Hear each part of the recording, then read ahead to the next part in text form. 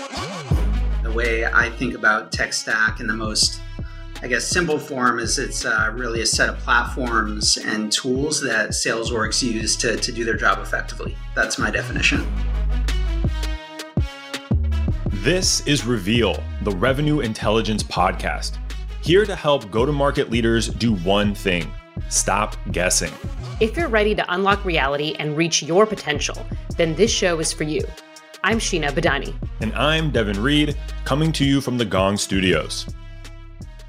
So Devin, you used to sell. You kind of sell. Marketing is part of sales. We're all selling. What are the tools that you can't live without? Ooh, good question. I'm going to go very high level. I'm not naming technologies or even categories. It's like you need prospecting data. You need to figure out about your buyer, about the company itself, however you need to do research. So I'd put it into a research bucket.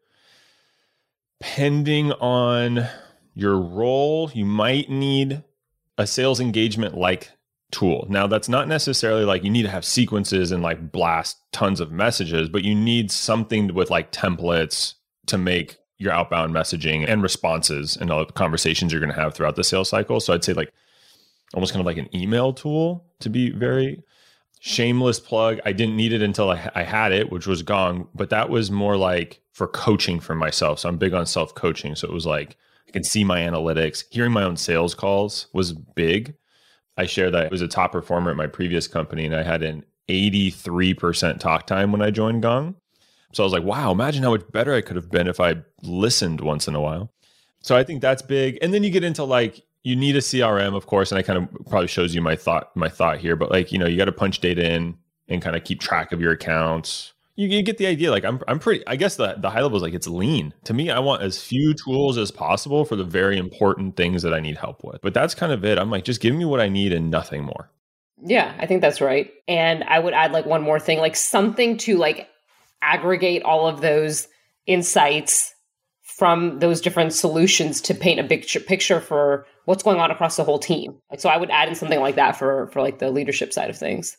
For leadership, for sure. But of course, there's lots of things you can add on top of that. And that's why we had today's conversation with James Burnett, Senior Director of Global Sales at LinkedIn. And so we had James on to talk about how the sales tech stack is changing. So, it's around mid-December. By the time you hear this, probably be January. Folks are still looking at their tech stacks, sales tech specifically. What should they keep? What should they remove? Why should they remove certain things? And I think the biggest, at least in my opinion, the most interesting thing was how B2B buyer turnover and that trend of the Great Resignation is impacting the sales tech stack because, of course, it's impacting how people sell. As we get into the conversation, we teed up James to share the core components every sales tech stack has to have. When I think of the core foundations of a tech stack, or at least maybe today's modern tech stack, I think there are probably about 5 different components, I would say. Some that are, probably pretty common, people are probably pretty familiar with, but every stack today, you have your foundational CRM, which is your system of record, vital part of how sales organizations kind of manage and forecast and execute their strategies. Those are often a pretty big hub of other software integrations, but that's one of the core components. I'd say the second is reporting and analytics. So these are like your Tableaus and Power BIs. Many companies are relying more and more on data accuracy. So this sort of BI really allows you to pull in information from multiple sources and convert it into insights, typically used for sales operations, but other functions as well. And then third, I would say sales intelligence. So that's a category I'm very excited about and, LinkedIn's really excited about, but that's really about empowering salespeople and organizations with information and knowledge to kind of go out and find and acquire new opportunities or grow existing, opportunities with existing customers. And I think the difference between the analytics and intelligence, what I'm describing in this third one, is really it's typically external sources, I would say, that are very actionable. So examples are like Sales Navigator with LinkedIn or DataFox, DMB. And then the fourth would be marketing automation. That could probably be a category on its own. We could probably spend an hour just talking about that, but is more companies really think about sales and marketing alignment or orchestration, marketing automation plays a really big role in today's modern stack. And you also see some of these companies acquiring marketing automation companies like Oracle and Eloqua, and really kind of lots of interesting integrations there. And then the fifth, I would say, is sales engagement, which is all about this era of automation that we're coming out of, which is about prospecting at scale, outreach at scale, text, email, other communication channels. So I'd say those five to me are kind of what make up the core stack today. You actually have a separate category of enablement, where there's a lot of training and interesting technologies that have emerged as well. And I guess that would be an honorable mention if I was to, put one more in there. But I think those first five are what I think about as the core. And I suspect like that stack looked different maybe when you first started your career. And it's different today. And in another 5-10 years, it's going to look like something else. So if you take a look at today, in the now, what are some of the trends that are impacting what tools, what systems sales org rely on? I go back to the phone book era of the tech stack. I didn't want to date you, so I let you do it yourself. That's a good way to put it, though. But I would say, I think one of the biggest changes has just been the proliferation of technology that exists. I know many, many years ago, there were a couple core key legacy players, your Salesforces, Microsoft, Oracles of the world. And we've just seen an explosion of different technologies that are out there in the market today. So I think that in itself has been a pretty big trend. Their sales orgs have so many tools that they're trying to manage and maintain, many not working together, some starting to integrate and talk to each other. And I think the explosion of technology in the market is definitely one of the broader macro trends. But I'd say there are probably a couple others that we're keeping an eye on that I think are very relevant today.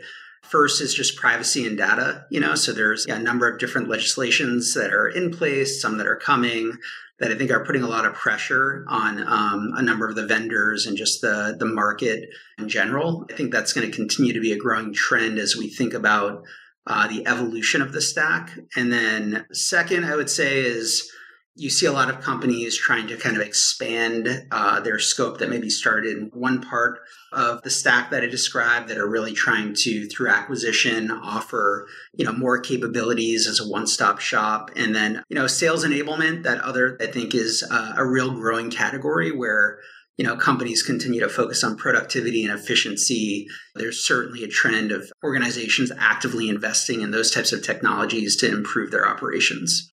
Being in this space, in the sales kind of tech market, it's exciting to see that investment that's going into this space. It's exciting to see like new vendors pop up and the problems that they're going after. But then on the flip side, it could be overwhelming for sales teams, for buyers, that there are all these new solutions. How do they even work together? Which one is most critical? Which one can I leave behind? And then the other piece of it is the explosion of data. Now there's so much information, and generally reps, they're not taught what to do with that information and data. So I'm curious if you have any recommendations for orgs who are expanding and they have all these new tools and systems and data. How do you set your teams up for success to use all of them? Your stack is only as good as the accuracy of the data that is flowing through it. So I think, one of the biggest trust gaps between the sellers and, their leadership or their organization is the data isn't quality or it's not trusted. And I think one of the things that has been really interesting over the past year is that there's been so much uncertainty and so much change out there in the market that it's starting to be compounded because there's so much movement going on with buyers and changes in organizations. So I think the companies that are investing in technology really need to think deeply about, are the foundational tools they're pulling in providing trusted and accurate sources of data that are keeping up with the pace of change that's happening out there in the market. And I think really thinking thoughtfully about the data sources that you're pulling into the stack, is where it really starts, because you could spend as much money as you want on great technology. A lot of these companies do a lot of great job marketing, the benefit of their technology. But at the end of the day, if you're working off stale data or a stagnant data that's not real time, I think sales teams are going to really struggle to take advantage, and sales ops and organizations are going to struggle to build credibility with their sellers that are looking to be productive in an environment that's very challenging right now. Speaking of like changing markets or all the change that we're used to in sales, there's the great resignation happening, right? Which means a lot of B2B buyers are turning over, leaving the company and going somewhere else. So how is that trend impacting the way that we're selling, or maybe your team is selling today, James? It's something we've been spending a lot of time on here at LinkedIn. I mean, we obviously have a pretty unique lens on talent movement across all industries, and we have the unique luxury of having 800 million users across the globe of our flagship app on LinkedIn. And that gives us a pretty unique lens into buyer-seller behavior and buyer-seller interactions. And when you start to look at things like the quit rate or the amount of turnover that we're seeing within the context of the B2B buyer demographics, so senior decision makers that are often on a buying committee or, strong influencers, in the buyer circle, it's incredible. And it's something we haven't seen something like this, at least in my time in 12 years at LinkedIn and maybe in our lifetime. I think the stat I saw most recently was that we saw 31% year over year increase in B2B buyer turnover. And I think that trend's only going to continue. And if actually some of our research also shows that 80% of sellers said that they lost or had a delayed deal in the past year because their champion switched jobs. So it's pretty incredible. And, I experienced that. I run global accounts, here at LinkedIn, and we're seeing the same thing. You're late in your sales process, and all of a sudden your executive sponsor decided to go jump to another company. And it really has started to put the emphasis on a few different things. One, the competency and the skills to be able to multi-thread, and really understand how to do that well. So you're kind of shoring up multiple, relationships to mitigate the risk of talent movement on the buyer side. And then also making sure, coming back to my point that I really want to stress here, that the signals that you're using in your technology stack are actually living and breathing in real time that can keep up with this movement. Because it's not just about understanding that buyer may have moved, but it's also about the opportunity that you have. When a buyer moves, they go somewhere else. So that may be another one of your company's accounts, your sales team's accounts. So if you had a great relationship with them at one company, being able to understand that signal in a really efficient way so that you can either mitigate the risk, or leverage that movement for other accounts has been really critical. So I think sellers just have a new opportunity in this environment to mitigate risk in these unprecedented times, but also with the right tools, leverage technology to continue to help them be really productive and grow. The Great Resignation is trending and its impact is being felt. So what do revenue leaders need to be paying attention to? The data reveals that sales turnover in B2B is a big problem. And it's not just buyers making moves. When you can sell from anywhere, leaders have to take intentional steps to keep attrition rates at bay. Forrester agrees with James, sharing that resignations are higher for sales professionals, up as much as 39%. If you're a sales leader, it's essential to think about how you attract, onboard, and retain top talent because the opportunity cost is felt on both sides. All right, let's get back into it. Next, James shares how LinkedIn approaches multi-threading and what teams need to do to win in today's competitive environment. We definitely drink our own champagne, we like to say at LinkedIn. So I think spending time being sellers being much more intentional in their approach. We hear the term buyer intent quite a bit now.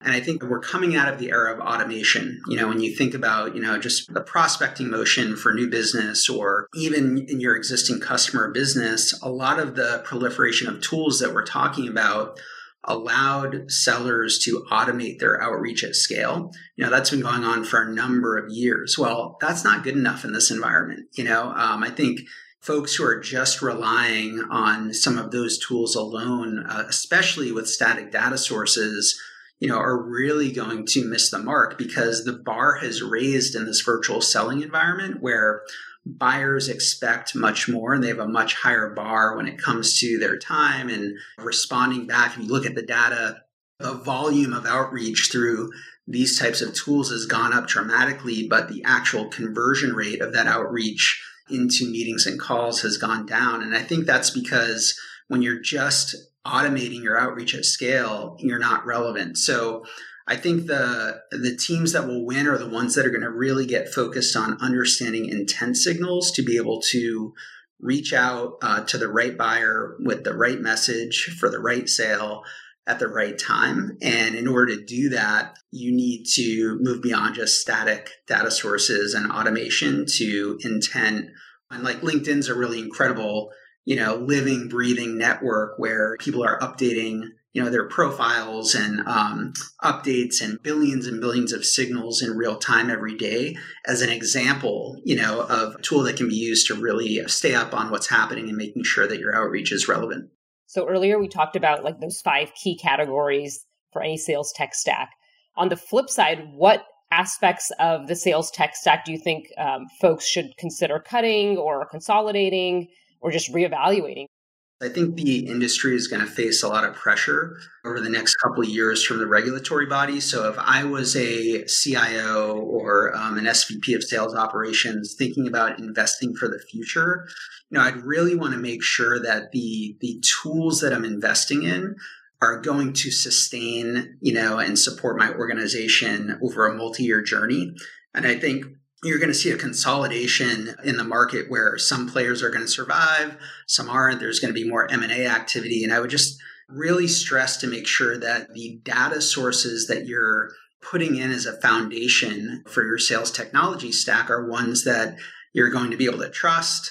You know where the data is coming from, and you're going to be able to invest in a technology that's going to be with you for many, many years to come. Because I think there's certainly a storm coming when it comes to privacy and GDPR and et cetera. So I would be looking at any technology like more short term. I'd be questioning whether or not that should be in your stack as you think about some of those trends. That to me is a very important factor to be considering when you're building for the future, because what you don't want to do is you don't want to put these technologies in, and then as the market evolves or the regulatory environment, all of a sudden you have to rip them out a couple of years later.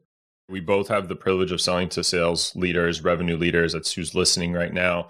Sometimes selling Gong, you hear, my tech stack, how big is my tech stack supposed to be, Devin? Right? Like how many things am I supposed to add? And other phrasing is like, it can be bloated. And that's not to say, people don't still onboard Gong, obviously, in LinkedIn and add to it.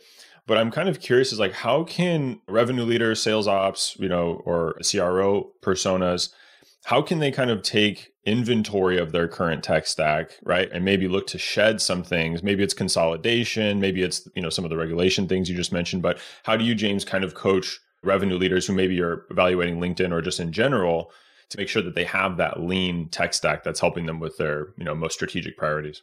Yeah, I don't know if I have a perfect answer here, but I would say starting with the user, maybe like people and process, is the right place to start. Who will be using these technologies? What do they do on a daily basis, to, nurture relationships and close deals? And, how can you really augment those activities? And then from a process perspective, like where are the integrations? I've heard the term, I work with some of our largest global customers on the Sales Navigator and LinkedIn Sales Insights side. And, we often hear this concept of a single pane of glass. We know the productivity loss when you have reps jumping from screen to screen because systems aren't integrated. So I'd really be thinking about your productivity tools and your sales and marketing orchestration. And are you working with a few core players across those 5 parts of the stack that I described, where you can really work towards an integrated approach to make sure that you're not burdening your sellers with a whole bunch of different pieces of technology that aren't talking to each other in your stack. So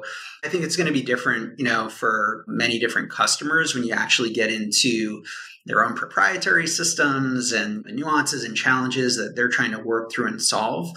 But all these companies should be working towards having a CRM, reporting and analytics, sales intelligence, and marketing automation that is integrated, that ultimately is a one-stop shop for your sellers to focus on clients and relationships and be productive doing that. A lot of the examples you gave, and I think naturally when we think about sales tech, it's really empowering the individual reps to be more productive or effective or accurate, et cetera. But how do you see the data and insights that come from these solutions really empowering sales leadership? I think it's probably pretty similar to reps. I mean, there are different, reporting and analytics. So you're looking in aggregate at trends and insights that you can make decisions on as it relates to where you've got productivity gaps or efficiencies in your sales process. But I think one of the bigger things that I would advise to folks that are evaluating these technologies is starting to think about putting the customer or the buyer at the center of this conversation. So when you're assessing these sort of technologies, does it make it easier, to communicate? Like, does it make it easier for your sellers to sell, but also for your buyers to buy? Does it help your sellers more efficiently leverage data to be able to provide reliable buyer insights? Can you extract more value from each interaction with the client through these technologies? And it's been very one-sided. Like, we're always thinking about sales and productivity and efficiency and conversion rate. And it's all, how is this helping sellers? But I think if we focus also on some of these buyer first principles, how does your technology enable your sellers to bring more value through every interaction to your buyers, especially in this fast changing, environment? I think that will lead you to ultimately some of the right solutions and the right outcomes that we're all driving for. I would just stress again, I think you have your leaders in the market where we've been at this for 10 plus years in sales solutions, this concept of social selling here at LinkedIn. But we came through this era the past 5-10 years on automation with this proliferation of technology that I discussed. And it's all about automating. It's all about outreach at scale. And, let's, bring in the AI and just automate. I'm a firm believer that we're moving into a new era where that's not enough. And in fact, the brand of your sales team as it relates to how buyers perceive you could be damaged if you're relying solely on automation and not thinking enough about intent and insights and value and making sure that outreach experience is a really positive one from a buyer perspective. Yeah, I think it's a really great point. And I like how you reposition the question and rephrase that so that we really think about that in our evaluation, right? Like, what is the customer's experience with this technology? How are we making the process better and the experience better for them? So James, we ask all of our guests the same question to wrap up our conversation, and that is, how would you describe sales in one word? I would say critical. I don't think we've heard that one, actually. I like that. Yeah, I mean, I just think sales it's really the profit engine for every organization. So when you think of, any company's mission or vision, the things that they're trying to accomplish, the good they're trying to do in the world, sales is really the profit engine that allows all of those other incredible parts of a business to actually thrive and do what they do and bring products and markets and services and broader impact to the world. And I think oftentimes it gets overlooked, but I think it's just critical to any organization's success relative to what they're trying to accomplish in that bigger picture. Did you like today's episode? Subscribe now so next week's episode will be waiting for you on Monday. And if you really like the podcast, please leave a review. 5-star reviews go a long way to help get the word out there. And if you're not ready to give a 5, check out another episode and see if we've won you over by then.